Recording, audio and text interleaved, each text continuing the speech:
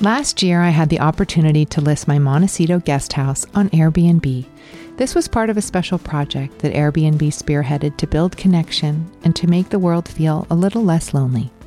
It was such a pleasure to get to know my Airbnb guests over dinner and share my home with them so that they could rest and recharge on their trip. But typically, the beauty of hosting on Airbnb is that while you're away, someone else can get as much joy from your home as you do. Being a host on Airbnb is great for those who travel frequently, have extra space, or own a seasonal home. If you've stayed at an Airbnb, you know the unique experience it offers. And now you can share that same experience with others in addition to earning additional income on the side. To learn more about hosting on Airbnb, head to airbnb.com/host.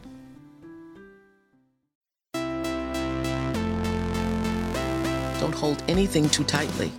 Just wish for it, want it, let it come from the intention of real truth for you, and then let it go. For me, our soul is it's unbound, it's limitless, but we will use words to limit ourselves. When people stop believing that somebody's got your back or Superman's coming, we turn to ourselves, and that's where you become empowered. Courageous participation attracts positive things. I'm Gwyneth Paltrow, and this is the Goop Podcast, where we bring together thought leaders, scientists, healers, creatives, and seekers. I'm so grateful to be able to interview these bright minds and share their incredible wisdom with you. And I especially love listening to the conversations that are led by my brilliant co-host and friend, Erica Chitty. Erica is the CEO and co-founder of Loom, and she's been a part of the Goop family since the beginning days. We believe that simply asking questions and listening has the power to change the way we see the world. I'll let Erica fill you in on her guest today. Today's guest is Tracy Clark Flory. Tracy is a senior staff writer at Jezebel, whose work has also been featured in Cosmopolitan, Elle, Esquire, Marie Claire, and Salon, among others. Her book, Want Me, A Sex Writer's Journey into the Heart of Desire, is about unpacking the messages we receive from society about sex, intimacy, and pleasure. I think Tracy's memoir is a fierce and honest exploration of identity. And so much of Tracy's work is helping to broaden the conversation around sex, feminism, and our bodies. Today, we talk about the state of our current sex culture and the false narratives that have shifted sexual empowerment away from collective action and social justice. We also talk about why sex should be thought of in a broader structural context and how sharing experiences and stories rather than going at it alone can be deeply transformational. Let's get to my conversation with Tracy Clark Flory. I'm really excited to talk to you today. I think, the tome that you've just come out with is really timely, and it really explores a lot of the things that I'm really interested in, especially as a sexual and reproductive health educator and doula for so many years with Loom. I've really spent a lot of my professional and personal time thinking about just the sexual paradigm that we live inside of, and really thinking about how misogyny and patriarchy inform that paradigm, and really being excited by new pieces of literature, both in short form and long form, coming out, helping to kind of dismantle that framework, or at least ask us to look at it with a little bit more curiosity and to actually engage the frames that we typically don't. And so, when I was, moving through the book, and started to unpack some of those messages, I was really thinking about, okay, what's going on for Tracy in this process, as a sex writer who's published all over the place, what really made you want to tell your story? Right. I felt I had to. I mean, I've wanted to write a version of this book for probably a decade, in part because honestly, I think that in the writing process, there is a figuring out that happens.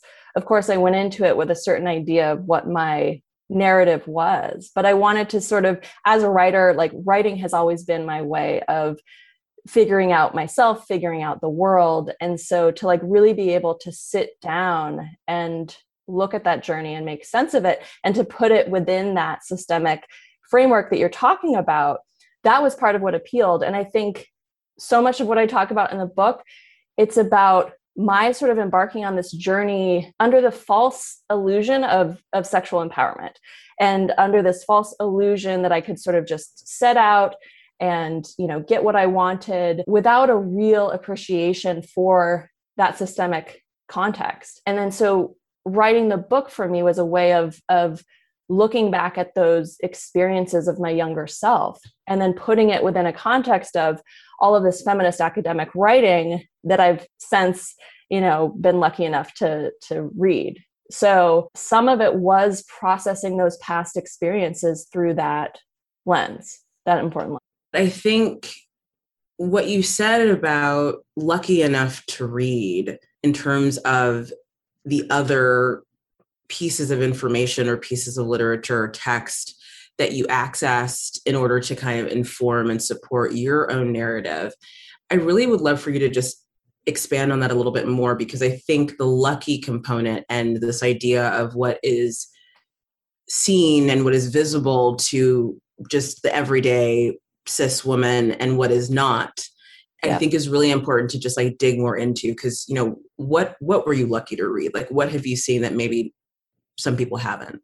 Yeah. I mean, so much of the luck really is having this job that allows me to do that kind of digging, and that creates that space for reading through feminist scholarly papers and, diving deep on, anthologies from the 80s, in the midst of the sex wars and all of that, to dive deep into that feminist history. Because I think, on a mainstream level, so much of what we see around feminism is this very, and feminist history is a very simplistic recounting that really reduces all sides and creates this sort of binary, especially around sex. And, I was sort of victim to that too, even going to a women's college and, taking women's studies courses. I think even in that context, I received a pretty simplistic recounting of that history. And so it was really only in the context of this bizarre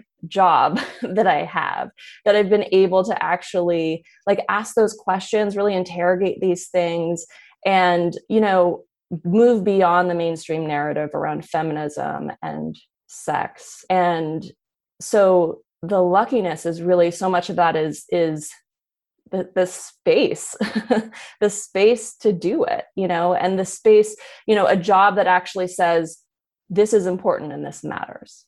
Yeah, and thinking about space, what do you think is the state of our current sex culture? How do you see the landscape looking right now? I mean, the thing to me that is most distressing is I think that, we've seen the rise of a very commercialized sort of feminism over the last decade or so. And alongside that, I think we've seen this rise of this really watered down individualistic notion of empowerment broadly, but also specifically relating to sex. So the idea of sexual empowerment as being something that one embarks on individually, that sexual empowerment is something that you pursue on your own. It's something that you achieve on your own. And that it's, the notion of sexual empowerment has drifted away from its origins as, a collective action and, organized around social justice, and has been much more about self-help and personal improvement. And so to me, in the realm of sexuality, that's one of the dominant themes that I see, or one of the dominant hurdles that I see right now, is that we've lost that sense of the systemic context, and where we're telling these false stories about sort of what's achievable on an individual level. And that makes, I think, a lot of women think that there's something wrong with them, because it's cast as personal improvement, self-help, as opposed to something that is so much bigger than that, and that happens in a cultural context. Yeah, I think that really lands for me in this working hypothesis that I have, that I think having orgasms are a privilege, because in order to orgasm, you need to feel safe. And if we think about the systemic constructs that we're living inside of, like misogyny, like patriarchy, women at a baseline, regardless of their ethnicity or socioeconomic placing, don't feel safe. If it's late at night at the gas station, if I'm the only one there pumping gas, like I'm scared, just baseline. If I, am traveling somewhere for the first time and I, don't know anybody there, like there's all of these components that create a lack of safety that are very tangible. Yeah. And then also are invisible, but are structures that we live inside of. And so I think when we're exploring things like sex, our culture, as you've shared, has done a really good job of like dissolving the structures that all of this is happening inside of. And when you start to look at things from a little bit of a wider, more macro perspective, it really helps, I think, create more empathy and compassion for cis women anyway. Let's just kind of at least put a little marker there around why it might be hard to feel very sexual or to feel a lot of desire, or on the other end of that, to have a lot of like compulsivity or impulsivity around your sexual experience, because it's all coming from a place of systemic trauma and lack of agency. You know what I mean? Right. Absolutely. Yeah. I mean, I think part of what I was trying to address in the book with my own individual experience was like that I'd bought into this false narrative that sort of, pleasure, it was all just right there, like pleasure and power. It was there and it was available. You just had to like work at it and sort of do your homework. And I think like that's a lot of what we hear now around orgasm, especially for cis women. It's like this idea that you just have to like study up and sort of like be a good sexual student. And like, I think there's, plenty to be said about sexual education, obviously, and for people learning their own bodies and learning about pleasure and fantasy and all of that. But I think we have to also hold like all of those constraining factors that like you can do all of your homework and you're still going to come up against those outside forces. Like you're saying, like fear is a huge one. Another one is like, the sort of grasping for power. And for women, I think especially who are, in heterosexual relationships, who are sort of like, interacting with men's power in the context of their sexual relationships, like they're not making choices freely. Like they're not like, we're always engaging with these reigning sexual scripts. And so, you might be reacting against them or you might be following them, but they're always, those reigning cultural scripts are always there. And so those forces are at play. And so you don't, I think you need to appreciate all of the ways in which we're coming up against those hurdles, and to deny that those hurdles are there and to act as though, empowerment is there as long as you just, read the right books and take the right workshops is really false and I think potentially dangerous. Let's take a quick break to talk about one of our partners. Carbon X is an environmental company that aims to empower people to make a positive impact on the planet. They've created a simple platform to help you make up for your carbon emissions by supporting climate-friendly projects. You can earn shareable badges based on how long you've been offsetting, and your subscription will go towards supporting new initiatives and carbon offsetting projects that have been independently verified to have removed CO2 from the atmosphere. You can choose a project that is meaningful to you, such as planting trees in deforested regions of the Amazon and investing in energy-efficient and renewable resources around the world. For the Goop podcast team, Carbon X wanted to cover our team's carbon footprint. They donated a subscription for us to support an energy-efficient cook stoves program in Uganda. To learn more about Carbon X, head to their website at carbonx.com. That's carbon with a K-X.com, or download the Carbon X app. Okay, let's get back to the conversation. Let's talk about sexual scripts, because that's something you just mentioned, and it's definitely something that kind of comes across in the book. Essential question you pose in the book is, if everything is a copy of a copy, if all of social life is a performance, if sexual scripts are adapted from cultural norms, then does authenticity even exist? or matter. Can you speak a little bit about that? Yeah. I mean, the question of authenticity is such a tricky one, and it's one that haunted me basically throughout the book and, throughout my journey. I think this sort of pickle that I found myself in is that I don't believe that there is a pure pre-cultural self. I think we're all products of our culture, our upbringing, our society that we live within. And so, especially within the realm of sexuality, like our fantasies are so often, they draw upon symbolism and meaning from that cultural context. And so to me, sexuality so often, and fantasies especially, are kind of like dreams in that they, can help us to sort of, process things and, can, address power dynamics that are very real and, troubling in the real world, but that we can find some, sense of catharsis from addressing in our sexual lives. And so I went for a long time, I think I had this sense that I needed to kind of retrain my brain, that I needed to retrain my fantasies to make my fantasies come more into alignment with my feminist beliefs. And so this is like a kind of tension that has been there always in feminism, in feminist debate, this idea of like, should we expunge any sort of like, power dynamics from our sexuality because that's a reflection of the patriarchal culture in which we live. And to me, where I've arrived with that is basically just that, I see our fantasies as being a really helpful tool for processing so much of that. And that those real world power dynamics are going to be a part of my sexuality in the same way that, I might like have dreams that involve power dynamics. And that's a way of processing these things.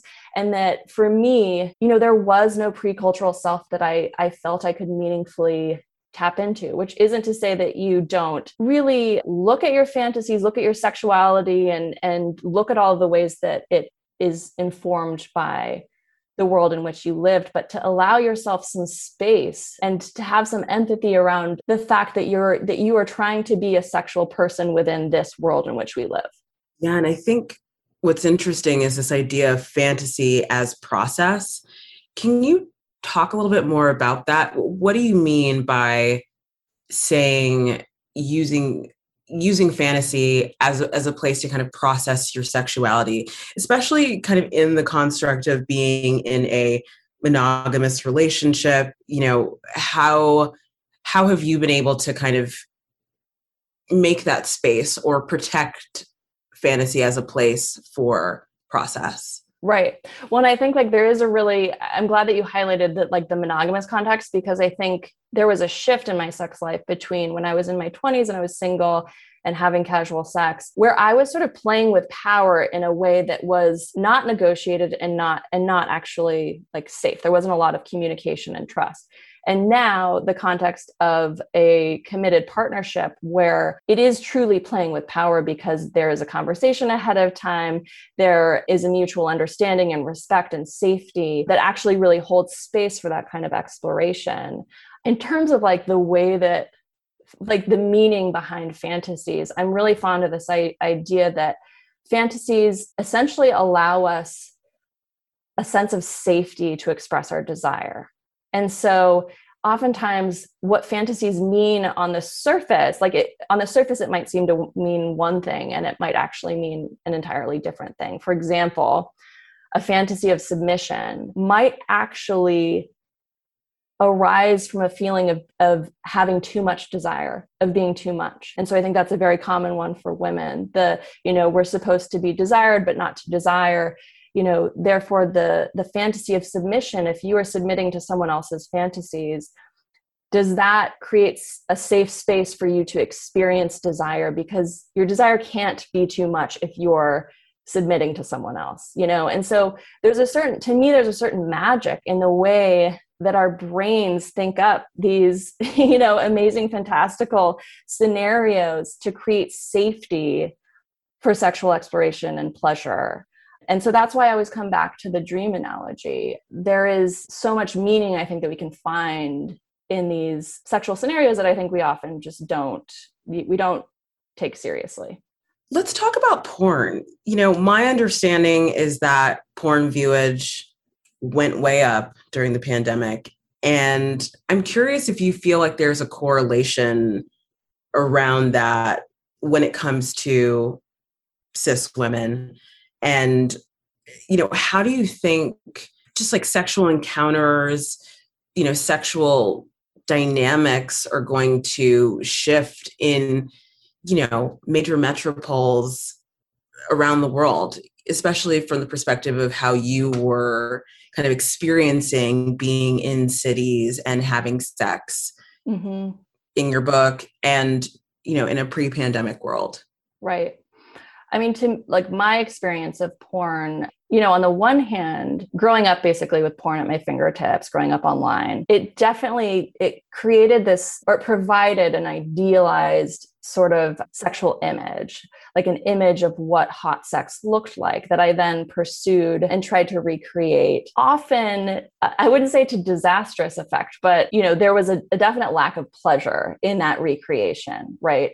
On the other hand, my, you know, sort of, I set out as a young person watching porn, really hoping to sort of understand men's desire. My wish was to like become what men desired, or at the very least understand what men desired, because that felt like power to me.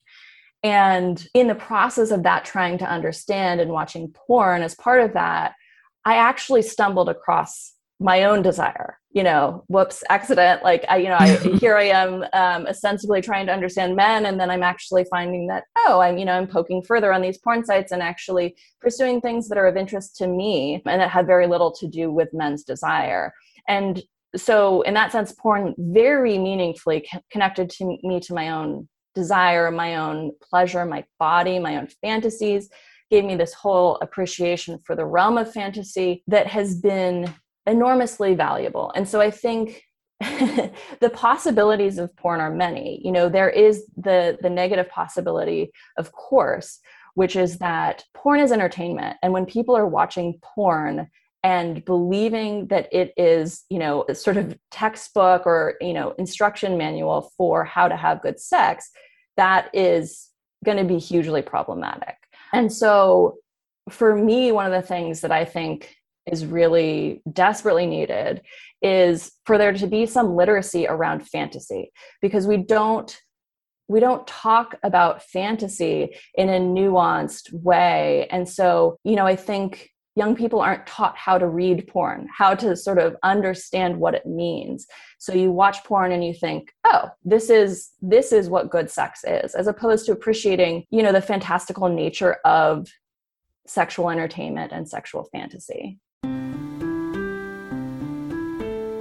Let's take a quick break to talk about one of our partners. When it comes to putting together your home, a great rug can make all the difference. A rug is really what pulls a room together and creates harmony. Nordic Knots offers a curated collection of rugs and timeless, high-quality essentials. They collaborate with leading designers and are the insider rug brand gracing some of the world's most beautiful homes. They have a wide-ranging collection, but we'll just talk about a few favorites today. The luxurious Grand Collection is known for its simple design, stunning colors, and high-quality wool. But if you're feeling a bit more bold, their designer collaborations are made with world-renowned designers and interior architects. Their Good Weave certified rugs are handmade and woven in all natural materials, like their super soft and beautiful New Zealand wool. At Nordic Knots, they make the process of rug shopping easy and enjoyable. And they always offer fast and free shipping from the US. To explore their rug collections, head to NordicKnots.com. Use promo code INNERCIRCLE to get free rug samples. Okay, let's get back to the conversation.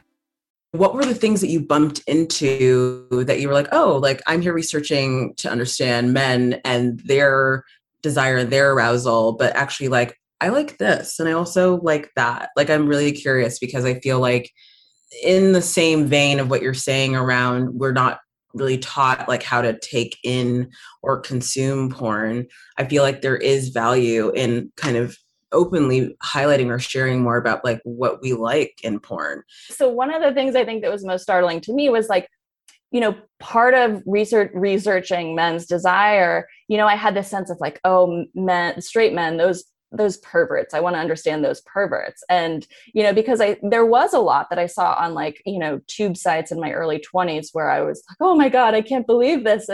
But as I, navigated further, I found scenarios that were very much in contradiction with my feminist beliefs and that I found were incredibly arousing for me. And, I sort of felt like, oh, I'd been looking at men as these perverts, and I sort of got in touch with my own sort of capacity for perversion, if you will. So like scenarios, that really played with power, for example, and particularly like, women's submission and men's dominance. And, the contrast of like around this time, I was working as a feminist blogger and routinely railing against those kind of power imbalances and railing against abuses of power in the real world. But then that in the sexual sphere, that I could be turned on by these, play acted, pretend depictions of just those kinds of power imbalances and abuses of power, that there was an erotic charge in that sexual space around that kind of make-believe representation.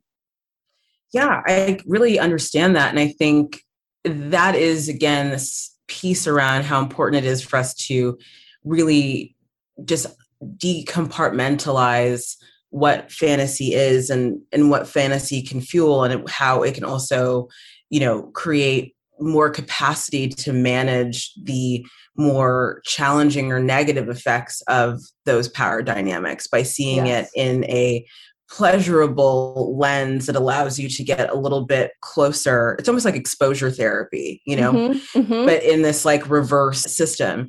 Right. And, I just in terms of, share for share here, I think for me, in terms of, porn that I have found, really supportive over the years is I actually really like to watch porn of other women just solo masturbating, primarily because when I see other women have an orgasm, it's just more permission for me to have one. And especially when they're giving it to themselves, this kind of solo loop is like it's very organizing and permissive. And it's oftentimes, when I would teach our sex class and any of our sex curriculum at Loom, for people who had not stepped into porn yet, oftentimes my first recommendation was just find masturbation content. That's really easy. The frame is limited. If you have, a sexual trauma history, we're like tightening it up a little bit in terms of like what you're accessing so that it's not too activating. It just kind of gives you some modeling. Because I do think, again, one thing that we lack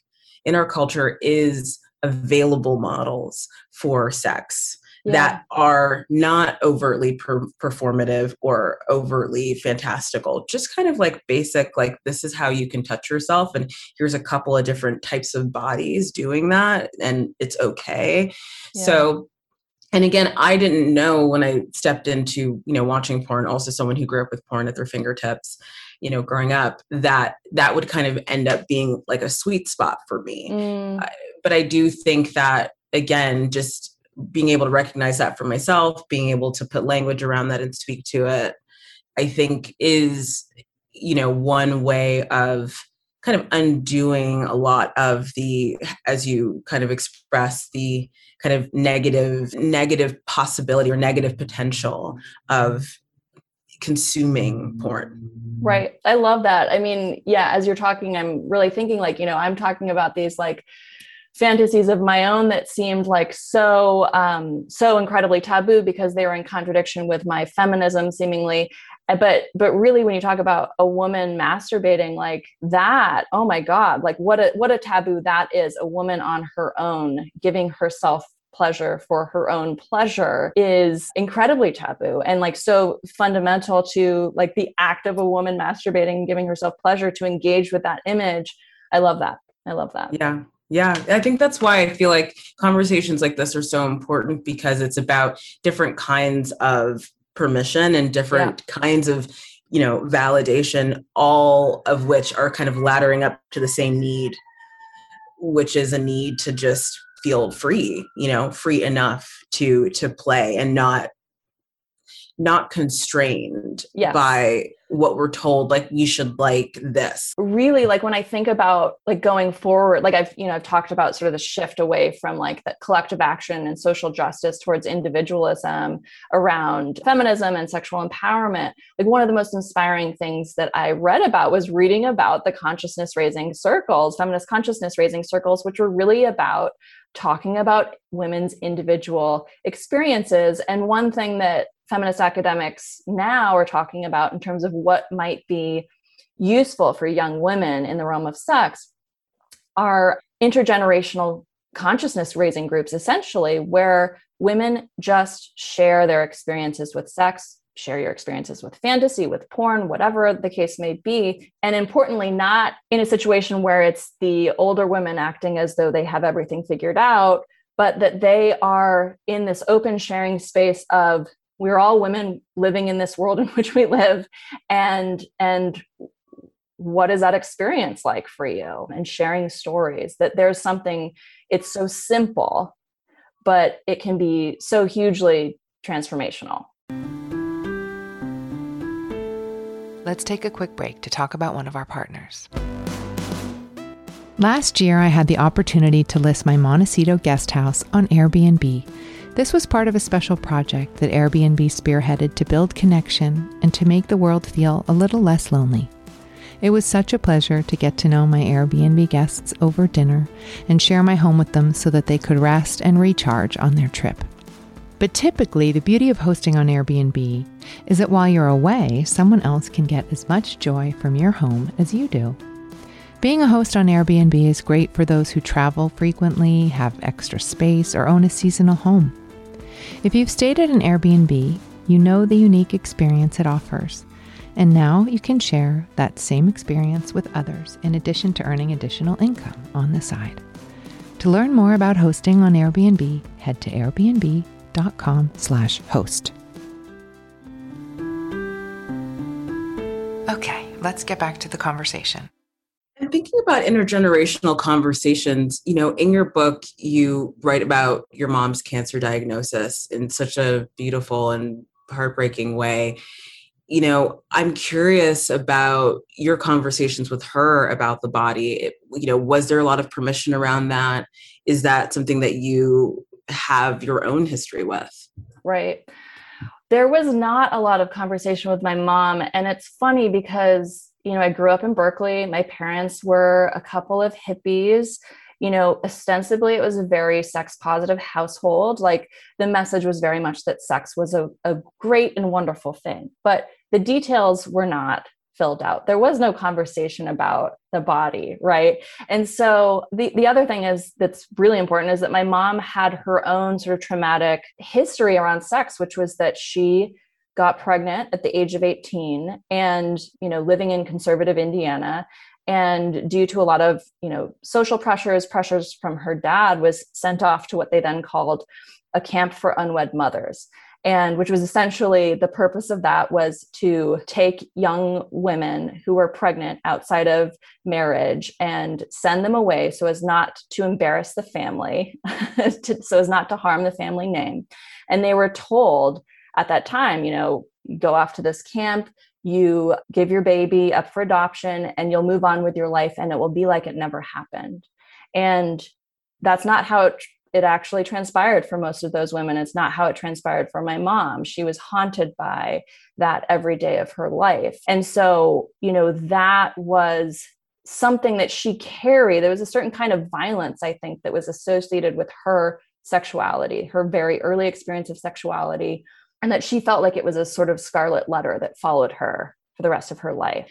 And I think that though I didn't have many conversations with my mom about that, but I think that I absorbed plenty of that. I think I understood on some level what she had experienced. And, the sort of poetic irony of it is that I then set out and sort of made the Scarlet Letter into my career by becoming a sex writer, where I was writing very publicly about my sex life. And then here my mom, who'd experienced such trauma around her sexuality and who had voiced feeling like she was unusual for a woman because of having desire, that she's then watching her daughter go out into the world and be publicly sexual in this way. And she worried for me. It terrified her, what the sort of consequences might be that I would experience. So, that intergenerational, God, I mean, it's so sad that there, it's rare for there to be enough space for meaningful conversation around these things where, I was so close with my mom in so many ways, but there wasn't the space for us to have the kind of conversations that we're having right now, where, you're really opening up and being honest about the nuances of your experience. I just want to offer, as I hear you walk through all of that, how powerful it is. And as an outsider looking in at what you shared and, at your body of work, I can't help but think that there is deep repair there that's going on that you've, been able to co-create through telling your stories, and also the co-creation piece, also connecting to your mom, being able to witness you do that, even though the conversations might not have happened synchronously or even verbally. To me, that's a generational repair that you are doing this work, when her beginning story or her origin story really was the antithesis of what you have manifested. So I think that's really powerful. Yeah. I mean, right. She was sent away, right, essentially for her sexuality. And then I'm like, here, I'm going to post it on the internet. Like, that. And she said to me, a few years before she died, she said to me, "You're so much braver than I was." And there was fear there when she said that. But I think that there was also, a sense of sort of awe and progress that I was able to be braver than she was, and I don't think it was a case of bravery, actually. I think it was that there was more that was available to me a generation on. And thinking about generations and the people and the women that are going to read your book or already have, what's something you really want them to take away from it? The most important thing to me is really that to understand the shift that's happened, where notions of sexual empowerment have shifted away from collective action, social justice, towards the individual. And that there's a lie basically at play there, that you are able to have everything you want in the sexual sphere if you just set your mind to it, read the right books, do the right workshops, etc. And that really denies the broader, structural context. Because I think anytime you deny that broader context and you deny the need for collective action, which includes having conversations like this, where you are, in a collective way, sharing experiences and stories rather than, going it alone. Anytime you erase that context, I think there's so much opportunity for women to feel that there's something wrong with themselves. Because if the narrative is you just need to, be a better student, go out there and get it, and that's not working for you, then what's wrong with me? As opposed to saying, what's wrong with the world that we live in? And how are my choices constrained by the world in which we live? So that's really not to abandon, of course, people are going to try to pursue pleasure and self-improvement, but to do that within the appropriate context, the broader context. Thank you for joining my chat with Tracy Clark Flory. Her book, Want Me, is an essential read. Thanks again for tuning in. This has been a presentation of Cadence 13 Studios. I hope you'll listen, follow, rate, and review all of our episodes, which are available for free on Apple Podcasts, Spotify, Odyssey, or wherever you get your podcasts. Thanks for listening to the Goop Podcast.